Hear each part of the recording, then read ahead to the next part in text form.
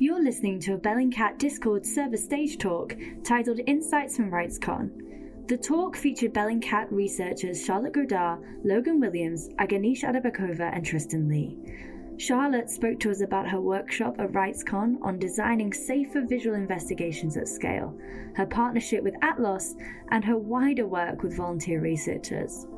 Logan, Aganesh, and Tristan broke down their workshop on archiving online content and previewed their auto-archiver tool. The talk was hosted by me, Charlotte Marr, on Thursday the 15th of June.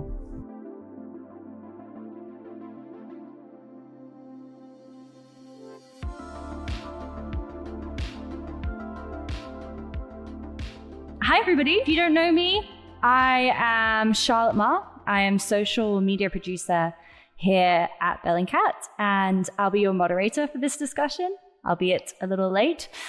Today, as you can see, we're joined by Bellingcat researchers. We're joined by Charlotte Godard, Logan Williams. We're also joined by Tristan Lee, and hopefully we can also get Aganesh on here later as well. Everyone is here to discuss RightsCon, a large human rights conference that happened in Costa Rica last week.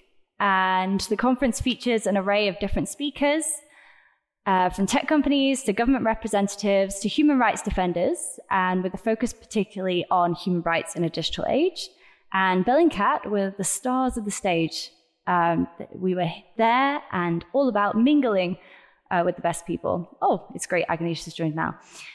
First up, though, we're speaking to Charlotte, a triple threat, an investigator, trainer, and lead of the Global Authentication Project at Bellingcat. She and our colleague, Hannah Bagdazar, hosted a workshop at RightsCon on designing safer visual investigations at scale. The talk at the conference showcased the platform Atlas and discussed data models and open source investigations. And we will be hearing about that a little bit more now. Just before Charlotte starts, please put all of your questions in the chat. I am going to be there in the background, capturing them all and making sure that we can ask Charlotte those questions once she's finished her little talk. Welcome, Charlotte. You have the floor, so to speak. Thank you, Charlotte. Hi, everyone. It's great to be here. So unfortunately, I was not in RightsCon in Costa Rica at RightsCon. I participated virtually, which I'm happy to speak on for people who have considered attending virtually or, maybe decided it wasn't worth it this year or have, questions on how it works. I think they do a fairly good job. I mean, considering the challenges of having a hybrid model generally, I'm able to attend and participate through breakout rooms. And I was able to listen even from afar. So I really enjoyed my virtual RightsCon experience, but I'm sure Logan and Tristan will have much more to say about the actual in-person experience. We had a session. The session that I participated in was designing safer visual investigations at scale. For those of you that have participated in the Global Authentication Project, particularly recently, you're familiar with Atlas, which is a tool that we've been using to organize both the volunteers, the researchers, and then also the data and how we go through the process of collaborating on it and then visualizing it at scale. So it was a really interesting session, especially since last year we had a session on ethically crowdsourcing and working with volunteers. And this felt like a natural second, like a natural session to follow that one where we'd actually implemented some of the things that we had discussed the last session and we were able to bring those into practice. I really can't take credit for most of the session that was organized by the two developers of Atlas, Miles and Noah. It was really great having them there as well to speak on Atlas itself and a lot of the design ideas that they had implementing it. And yeah, so I'll just speak really briefly for maybe 5 minutes about why we decided to work with a platform like Atlas and the ways that it's changed our investigations. And then I also put a link in the chat for if you are someone who wants to work on your own open source investigation, Atlas is not a tool that, it's not an internal Bellingcat tool. It's not a Bellingcat only tool by any means. They are fully their own separate thing, and they're hoping to gather more open source researchers and teams and have more investigations take place on their platform. So I'll put in a link in the chat for their waitlist. And if you just fill out that form, they'll get back to you.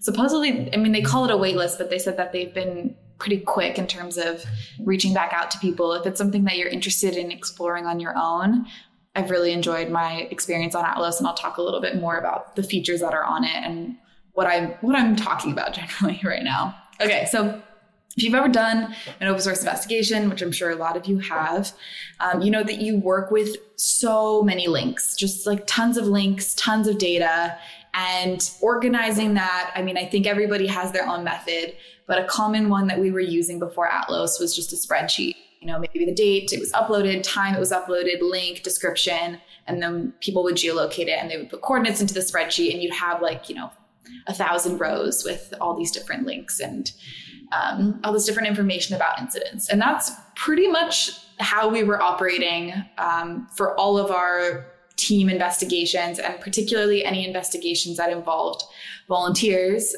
because we could just use Google Sheets and have people collaborate in one document, leave comments. You know, there are advantages to Google Sheets in that way.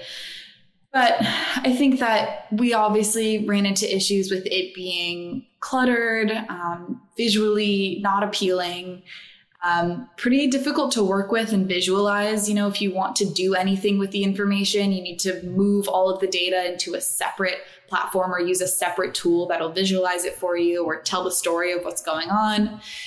You also obviously have, people accidentally deleting things, people clicking on links accidentally, and then suddenly viewing graphic content.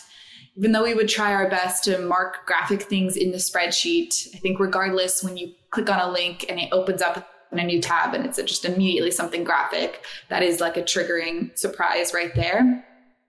And so these Miles and Noah, these students at Stanford, they saw all these issues and they came up with a solution, and it's called Atlas. And it's essentially a platform that allows you to upload data. And when you upload, let's say, a link or you create an incident, it'll create an incident card with some kind of identification number for that incident. So whether that's, it can be anything. It can be something like an airstrike or the kinds of conflict incidents that we tend to investigate. But it could also be like a person, maybe you're investigating, a series of events or a group of people, and you want to separate out by individual and collect all of your links about this one person, or alternatively about this one airstrike in a single place. And then the great part about it is that it's very collaborative. So similarly to like timelines, like if you think about a Reddit thread, people can leave comments, they can start geolocating. It can, say, hey, I think it's here. And then someone can come back around and respond to that and either confirm or suggest a different spot. And so what you get is a lot of back and forth conversation. They also integrated a lot of features that make it much more sensitive to graphic content. So anytime something is graphic, it's marked as such in the incident. When you click on the media to view, it warns you again that the content is graphic. And then when you click through one more time, you can see the content, but everything is uploaded in grayscale as well. And then you can remove the grayscale if you'd like. And I find that, very useful, particularly as I'm thinking about how to organize this at scale for, lots of people who have all kinds of different backgrounds, different triggers, different experiences with trauma. We're all so different, and what causes us to, feel uneasy or feel triggered in a certain way. So I really appreciate a lot of the time and care that they put into developing this so that it could be used by all kinds of different volunteers and investigators at the same time. So yeah, we presented their tool. We had some breakout groups at RightsCon where we discussed data models generally and, what kinds of things that you would look to collect in a data model. I had some really interesting people in my breakout room who was like, there was this one journalist, archivist who has been archiving things for many, many years before the internet even. And they were super interesting to talk to about how archiving works and, their ideas of data modeling as opposed to ours are obviously quite different too. So I mean, that's what I love about RightsCon is that you get these really different conversations than what you're used to, even on Discord, even in these bubbles that we're in here. It's just, it brings in new voices. So it was very interesting to get their feedback on Atlas generally. We talked a little bit about publishing data, when we think something is appropriate or ethical to publish, even if it's legal, even if it's ethical, when is it serving an investigation versus not? We spoke as well about the risk model. And one of the benefits of Atlas as well is that your data can be locked. And so as an admin, you can see things that other people can't. You can decide which people among your investigators or researchers has access to what data. And then, with the Google Sheets accidentally deleting a line problem, you can lock something in Atlas once it's been completed. So once a geolocation has been completed, an incident is done, you can just lock it. And that way nobody, accidentally changes the information or just hits a backspace. Although it's way harder to do in Atlas than in Google Sheets, which I've done like a million times, just to accidentally delete a cell. It was really interesting. And I'm happy to answer any questions you might have about it.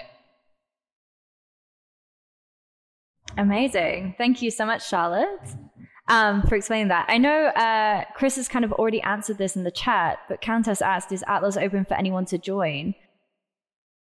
Yes. Thank you, Chris. Chris sent the atlas.org. Let me send you all the waitlist invitation now. So this is where you can go. And then, in terms of like the information that it asks you to access, it's, you just have to have a username and an email, so you can keep a lot of anonymity while using it too, which is nice. Just while we have a little bit of time, Charlotte, maybe for anybody new in the audience, you could explain a little bit about the Global Authentication Project, just so that they have a background understanding of kind of where you might be using this Atlas program. Sure. Yeah, so I think I'm recognizing usernames in here. So I think we have some lovely Global Authentication Project members in the audience too. Feel free to shout yourselves out in the chat. But the Global Authentication Project is our volunteer community at Bellingcat. So we have a community of people that we are working on open source investigations with, namely looking at civilian harm in Ukraine since last February, and visualizing it on the civilian harm map. So that's an example of a perfect project for the Global Authentication Project. It's a ton of data. We have so many incidents and continue to have to this day so many incidents, and it's just too much for the folks at Bellingcat. I mean, there's only 32 of us around there. And we all work on different projects. And so when you have tons of incidents to geolocate all at once, it can be difficult to do that in a timely manner, especially when we want to have these things visualized as they occur or shortly thereafter.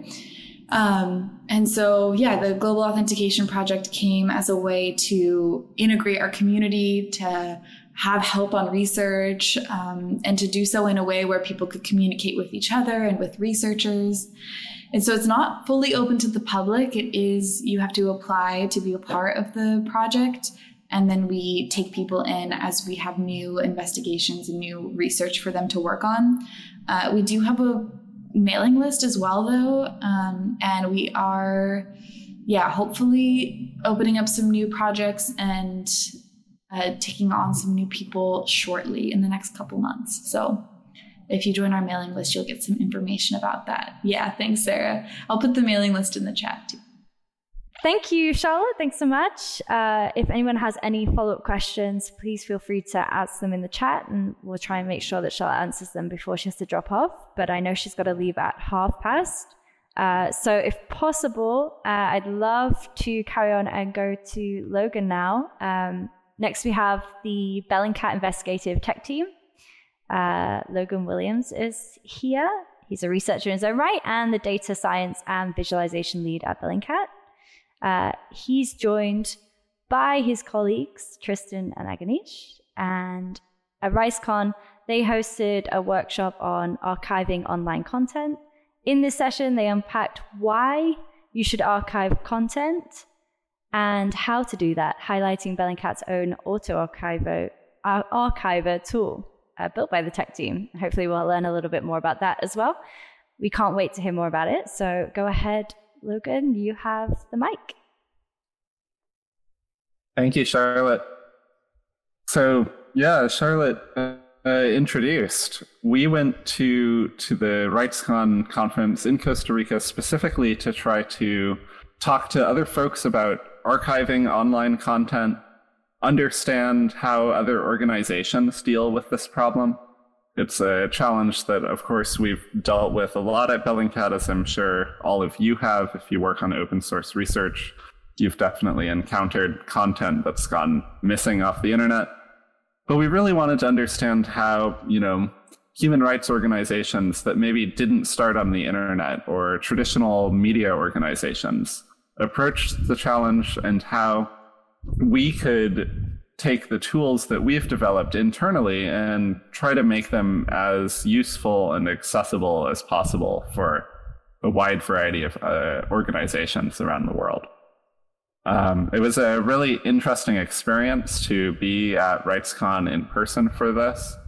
Not the least of which was that we learned about 2 weeks before our workshop that we would have no AV setup at all. Which was, in defense of the conference, it's a great way to really take advantage of the physically in-person format, to not rely on slides or looking at a computer, but to force all of the conversation to really be focused on the people that are sitting around the table.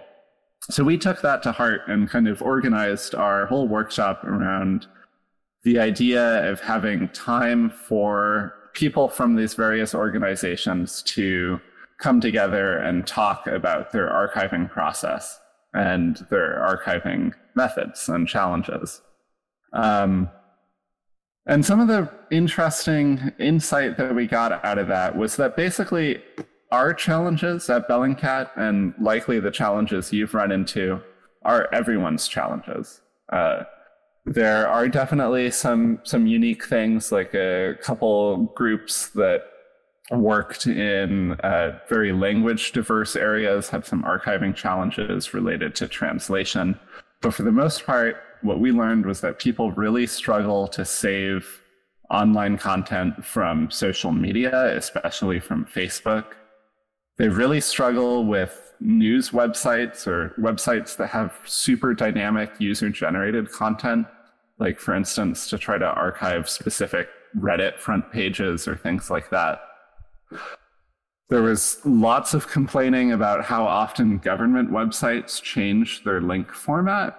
And also with government websites, how often these the information that you're trying to extract, like from a database, depends on the interconnection of lots of different pages and subpages, which can be a really real challenge to archive, especially if, some of those content panels are loaded via dynamic JavaScript requests or via other methods that mean you can't just save a single HTML page and have your content in perpetuity.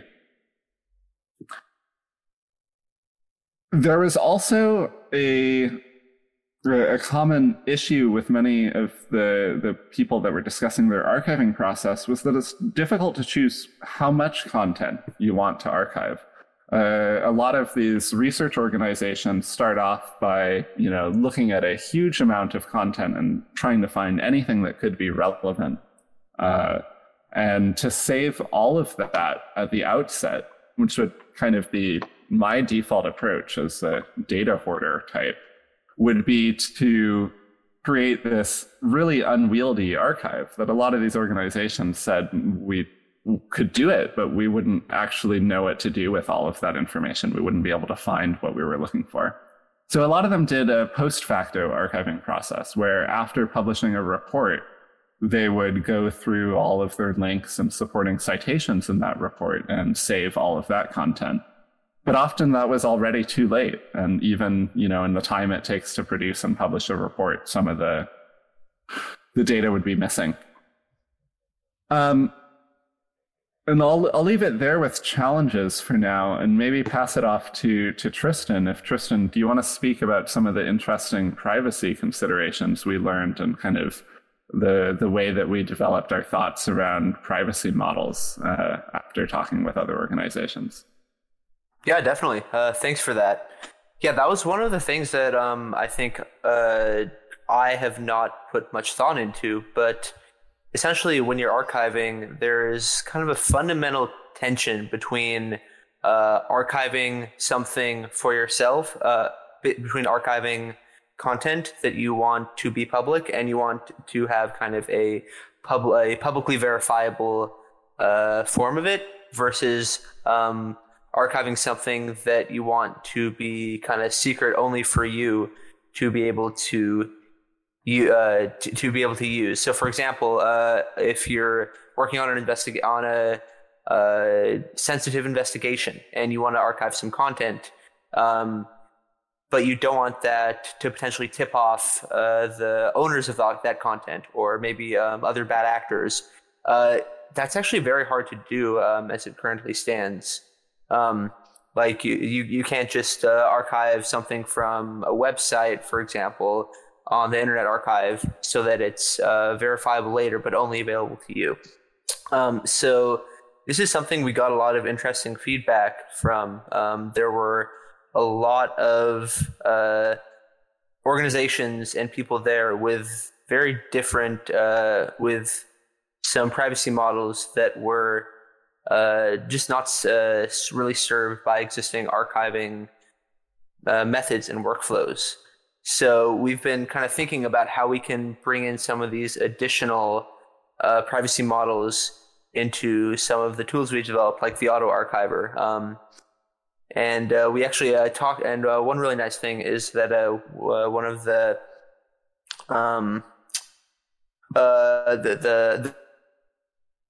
Internet Archive, Mark Graham, was at the event, and we talked to him about some of these issues, and he had some very interesting input on some of this stuff.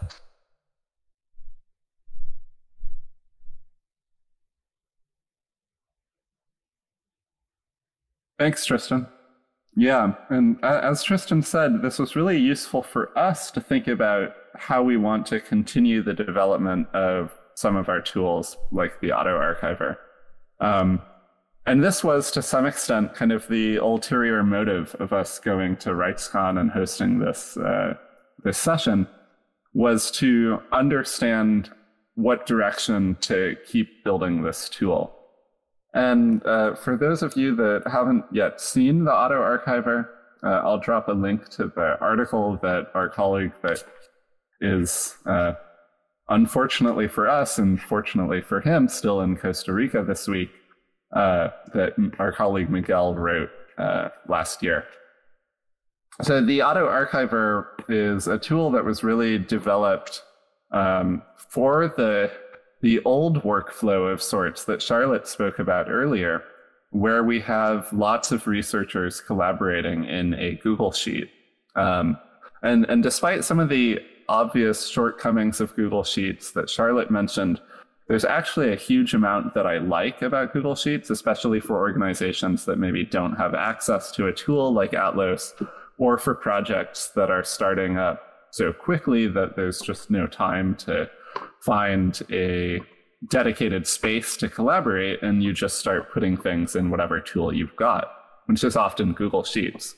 So some of the things I like about Google Sheets are, while it's really easy to accidentally delete a cell, you can also have a revision history built into the whole sheet for free that lets you recover content or trace mistakes if something was accidentally added or deleted in the sheet.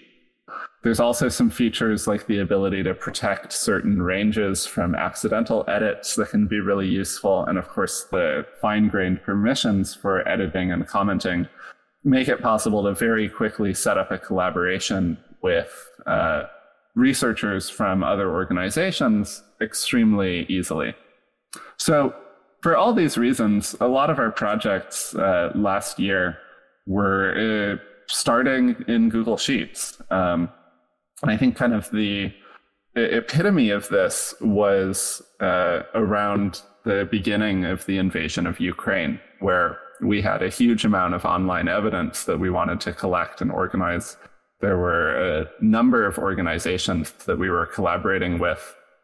New ones were being added on a daily basis, more or less. And it was all based on Google Sheets. So Miguel and I took this prototype tool that we had and very quickly tried to scale it up. And what this tool did was it grabbed any link that was shared in a specific column in a Google Sheet and tried to create as thorough an archive of it as possible. This includes downloading whatever content is stored within it, archiving the metadata if it's a social media post, generating some things that might be helpful for review later, like if it's an image or a video, a thumbnail that can be added directly to the Google Sheet, saving a hash if you want to prove that the file has not been modified later, and so on. And it did all of this directly in a Google Sheet. So prior to RightsCon, we wanted to make this a little bit more accessible to external organizations. So Miguel and I did a rewrite of parts of it so that it can run in a Docker container, if that means anything to you. It's essentially like a small virtual machine that can make it easier to install an application on a server. And we also set up a Bellingcat hosted version of it that allowed external researchers to create a auto archiver sheet without having to run a server of their own. That's not publicly accessible yet, but we'd like to make it so in the near future so that we can see how other people might use this and to try to help other organizations with quickly archiving content, especially in situations where a lot is happening all at once. And speaking of a lot happening all at once, I'd like to kind of broaden the case studies here.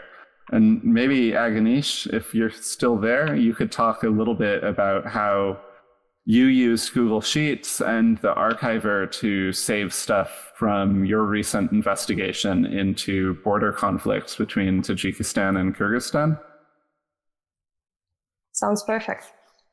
Hello, everyone. Yeah, as Logan has mentioned, I've done an investigation into the most recent Kyrgyz-Tajik conflict that happened in September last year. I guess it is essentially a little bit similar to Ukrainian research in terms that we needed first to collect lots of photos and video materials that are scattered all from the social media. And I would use Google Sheets for this, of course. And the great thing about auto-archiver is that once you put a link on it, it will archive it automatically, which is absolutely amazing because what I've seen during that conflict is that both sides, both Tajikistan and Kyrgyzstan, they would post lots of photos and videos, especially on Telegram channels. But just a few days after the conflict, which lasted only for a few days, Tajik channels started deleting the material. And this is because in Tajikistan, media, like free speech is much more restricted.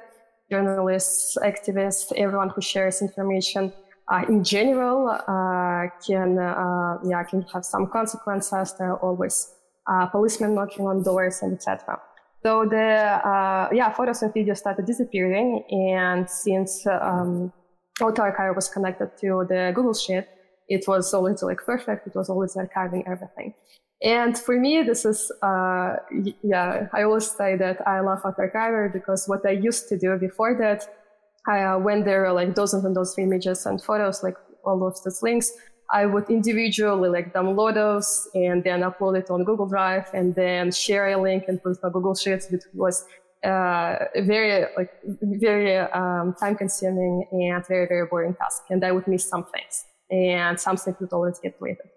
And by using auto-archiver, it allowed me to collect everything, to archive everything. And then once I was sure that I've collected most of the posts, photos related to the conflict, These are the photos of military men just going around in Tajik or Kyrgyz villages.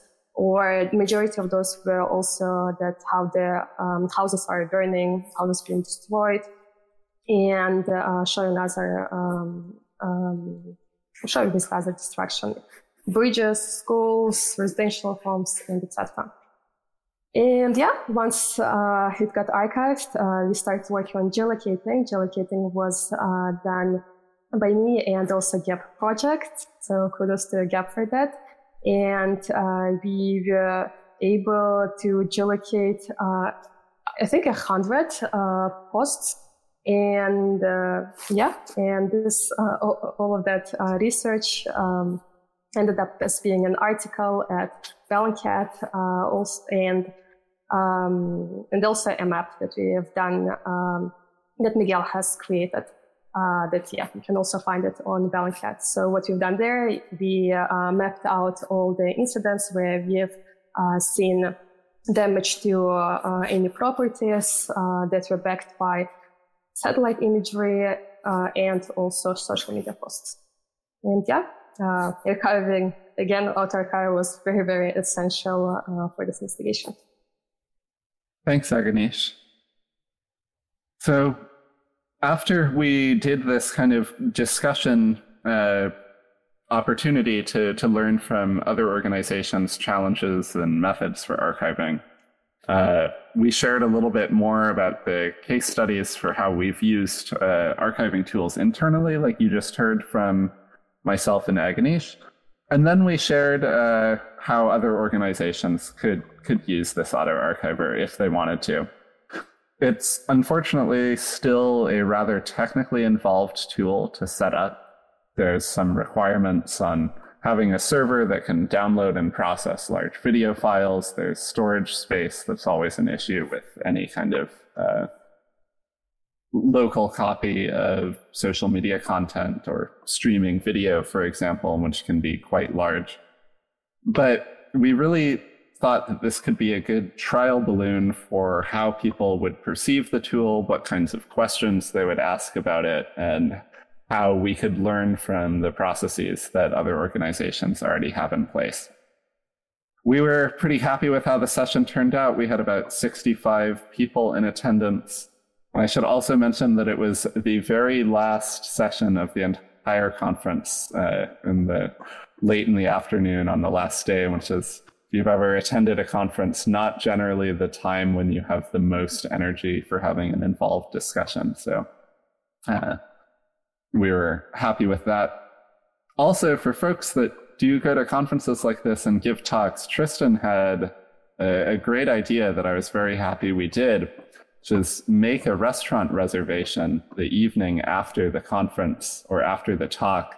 And if people come up to you afterwards to start talking about something they're interested in, there's never enough time after a conference like this to talk to everyone in the 10-minute break between the next session.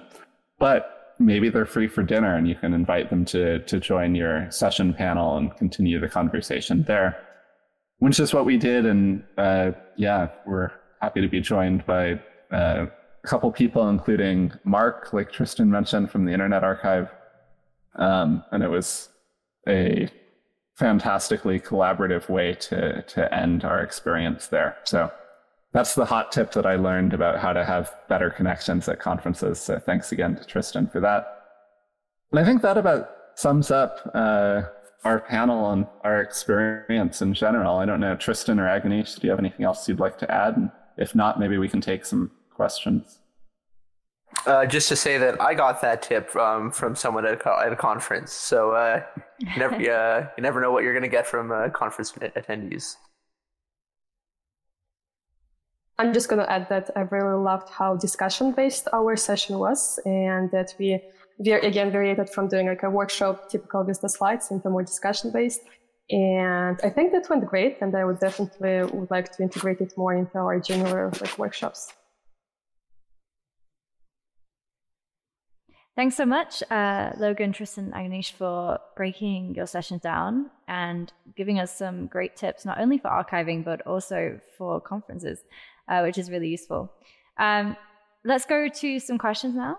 Subtle Knife has asked, what was the biggest insight from others you gained, either through them sharing their ideas or resulting from a question? Have you got new ideas, changes, or add-ons? Yeah, I can start, and Tristan and Agnieszka, feel free to jump in as well if something else occurs to you. I think the biggest insight was around the privacy models that Tristan was discussing.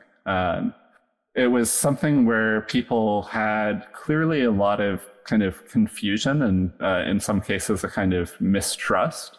Mistrust in the sense that if they used a certain tool to archive a certain website, they weren't sure if it was going to become public or how public it was going to be. And if it was a sensitive topic, like, a post from a source or a victim of a human rights issue, they'd err on the side of caution and not use an archiving tool at all for that. So I think learning that we need kind of clear explanation of privacy models for these archiving tools was the biggest kind of conclusion I came to afterwards. And for our archiving tool itself, we decided that we're going to try to include a little bit more about how people can set up certain levels of privacy within the tool, because it does support that, but it's not currently documented as, I want to make my content totally public. I want to make my content public within my organization, but private externally. I want to make my content password protected. I want to make my content so that only I can see it. And I think laying all this out explicitly and having instructions for it would clearly be useful to folks. Is there any particular privacy considerations you have to take anyway when archiving? Is there anything in particular you have to take in consideration when archiving other people's content? Tristan, maybe you can speak to that as well as adding on. Yes. Yeah. So, like for me, one person at the workshop came up to me and was asking some questions about, for example, if they had like the feasibility of taking down content that had been archived, because that's a potentially serious problem. If you get doxxed and the social media post of your dox gets archived, and that's potentially there forever, even if that account gets deleted. And this raises some, I think, pretty difficult questions for platforms like the Internet Archive, and they do their best to address these. So, for example, if you try to archive a link to any Kiwi Farms URL, Kiwi Farms is like a notorious kind of bullying, doxing website. Wayback Machine automatically disables any links from Kiwi Farms to be archived. So that was something that admittedly I haven't thought much about, but I know there have been issues with Bellingcat geolocations. So, for example, there might be a video of some civilian harm incident in a conflict zone, and maybe the vantage point at which the viewer took the video could be very fine, geolocated to a fine detail. So, for example, okay, I know they were from this angle and probably from the third floor, and that's potentially very dangerous for the person who recorded that video. So there are a lot of ethical issues when it comes to archiving and these kinds of analysis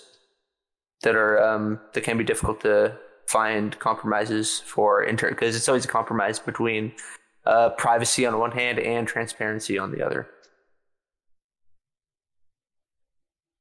Thanks for that. P asks, traditional archives focus on archiving unpublished material for researchers, but are there any niche cases where open source researchers need to archive officially published material in fear of it getting destroyed? This is more of a question related to trimming down the fat of what shouldn't be put in archives. Does anyone want to answer that?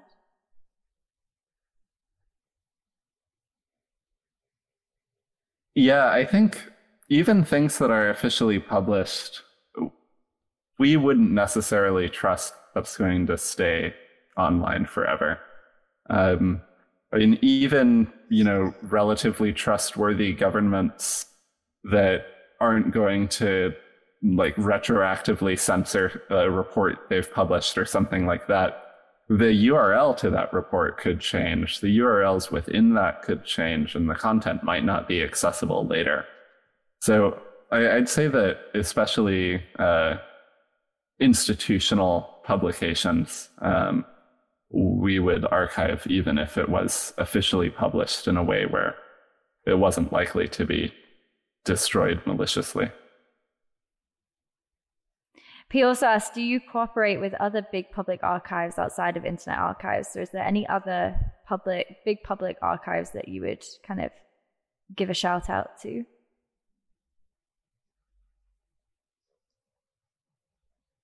There are tools that we use, but there aren't really any kind of databases or archives that we collaborate with super directly. One that I'd give a shout out to that I know Tristan knows is SMAT, the social media analysis toolkit. Is that right? Which archives a huge amount of especially extremist or underground social media content, and is a resource for researchers that want to look at trends in that content. Amazing. Interesting. You use SMAT in your research?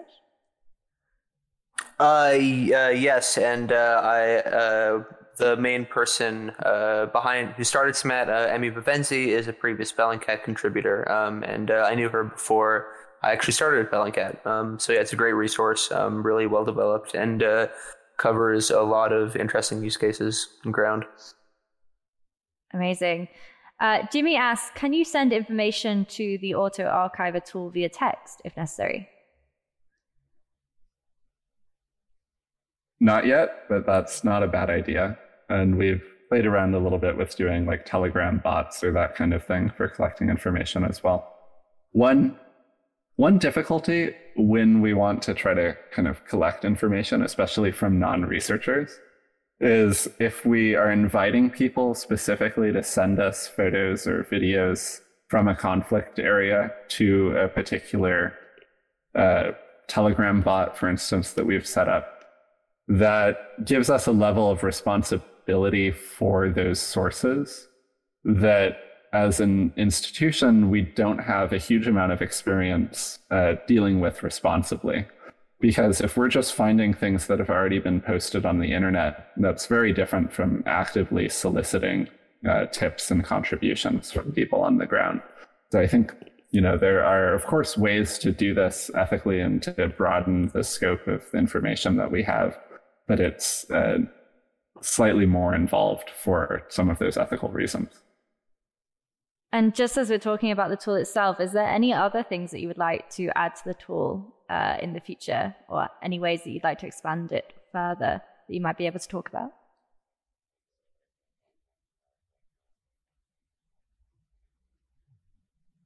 I'm sure Tristan and Agnieszka, you have your ideas as well, so don't let me hog the microphone.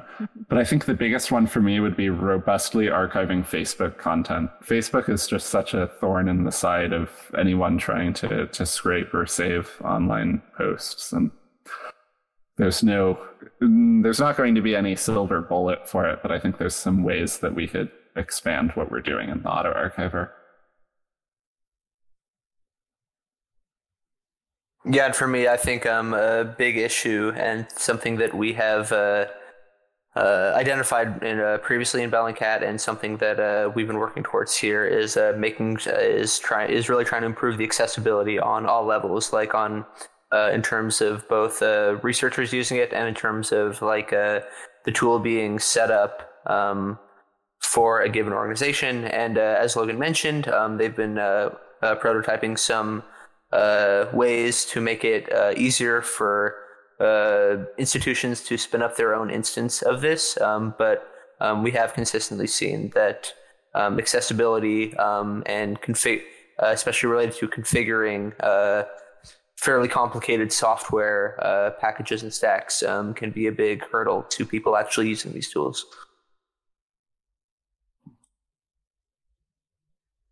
Agnieszka, anything you wanted to add there before I ask the next question? Nothing besides what I'd like to mention. Amazing. Sarah asked, did you go to any other sessions at RightsCon that you thought were cool? She was able to attend a few sessions and had a good experience, but is interested in what you enjoyed at the conference itself. I can talk quick about one that I thought was really interesting. This was a Blackfoot advocate from a Native American reservation in the United States. And for people that aren't from the United States, Native nations on reservation land have sovereignty over their natural resources. Legally, in practice, it can be quite difficult. And she was talking about her efforts to try to recognize electromagnetic spectrum space as a natural resource that Native nations could have sovereignty over.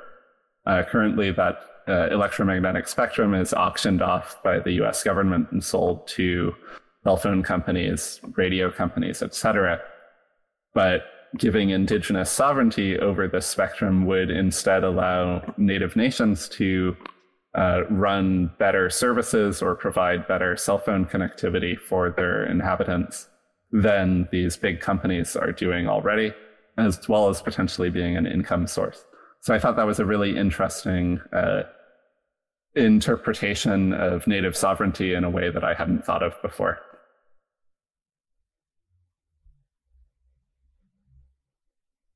I can go next. One of, I think, my favorite session that I went to was this roundtable for this NGO, research NGO in Mexico. And they were using various geospatial data sources to try to identify possible regions that would have mass graves.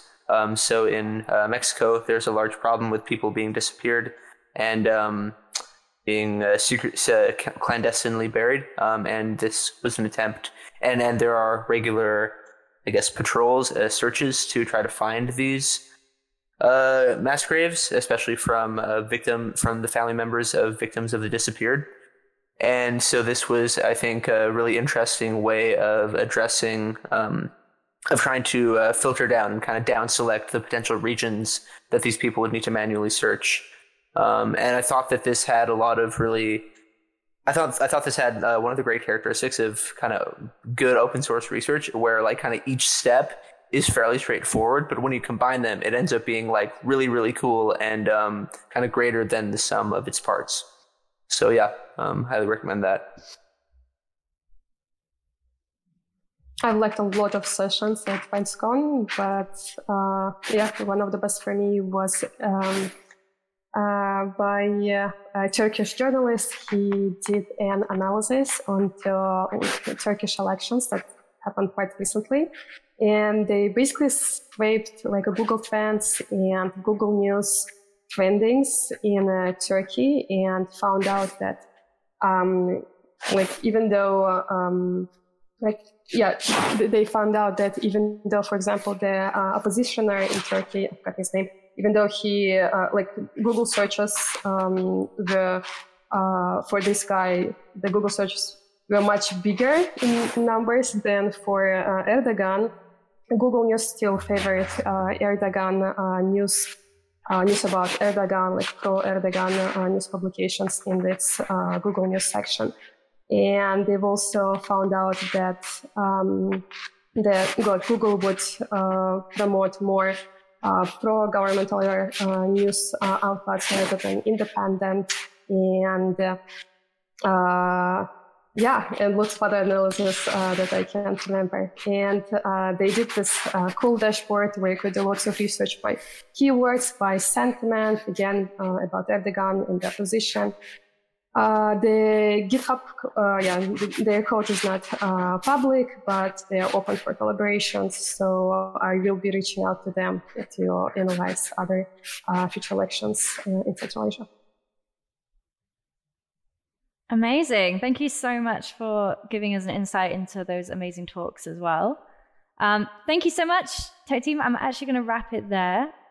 But thank you so much for sharing your feedback and for giving some amazing breakdowns of the tools that you had spoken about. Can't wait to check them out myself and use them every day. If you want to check out the investigative tech team's projects, you can on the Bellingcat GitHub. And thank you so much for tuning in today and for dealing with all of the tech issues throughout the talk. Really appreciate everyone's patience today. And I will end the podcast there. Thank you so much to Tristan, Logan, and Aganish, and Charlotte from earlier for joining. And this has been the Discord Stage Talk. Thank you.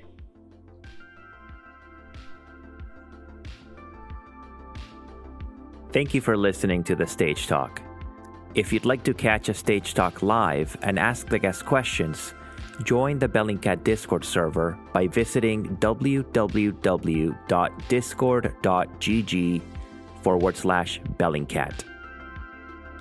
The music you've heard is titled 1983 by Ben Elson and is courtesy of Epidemic Sound.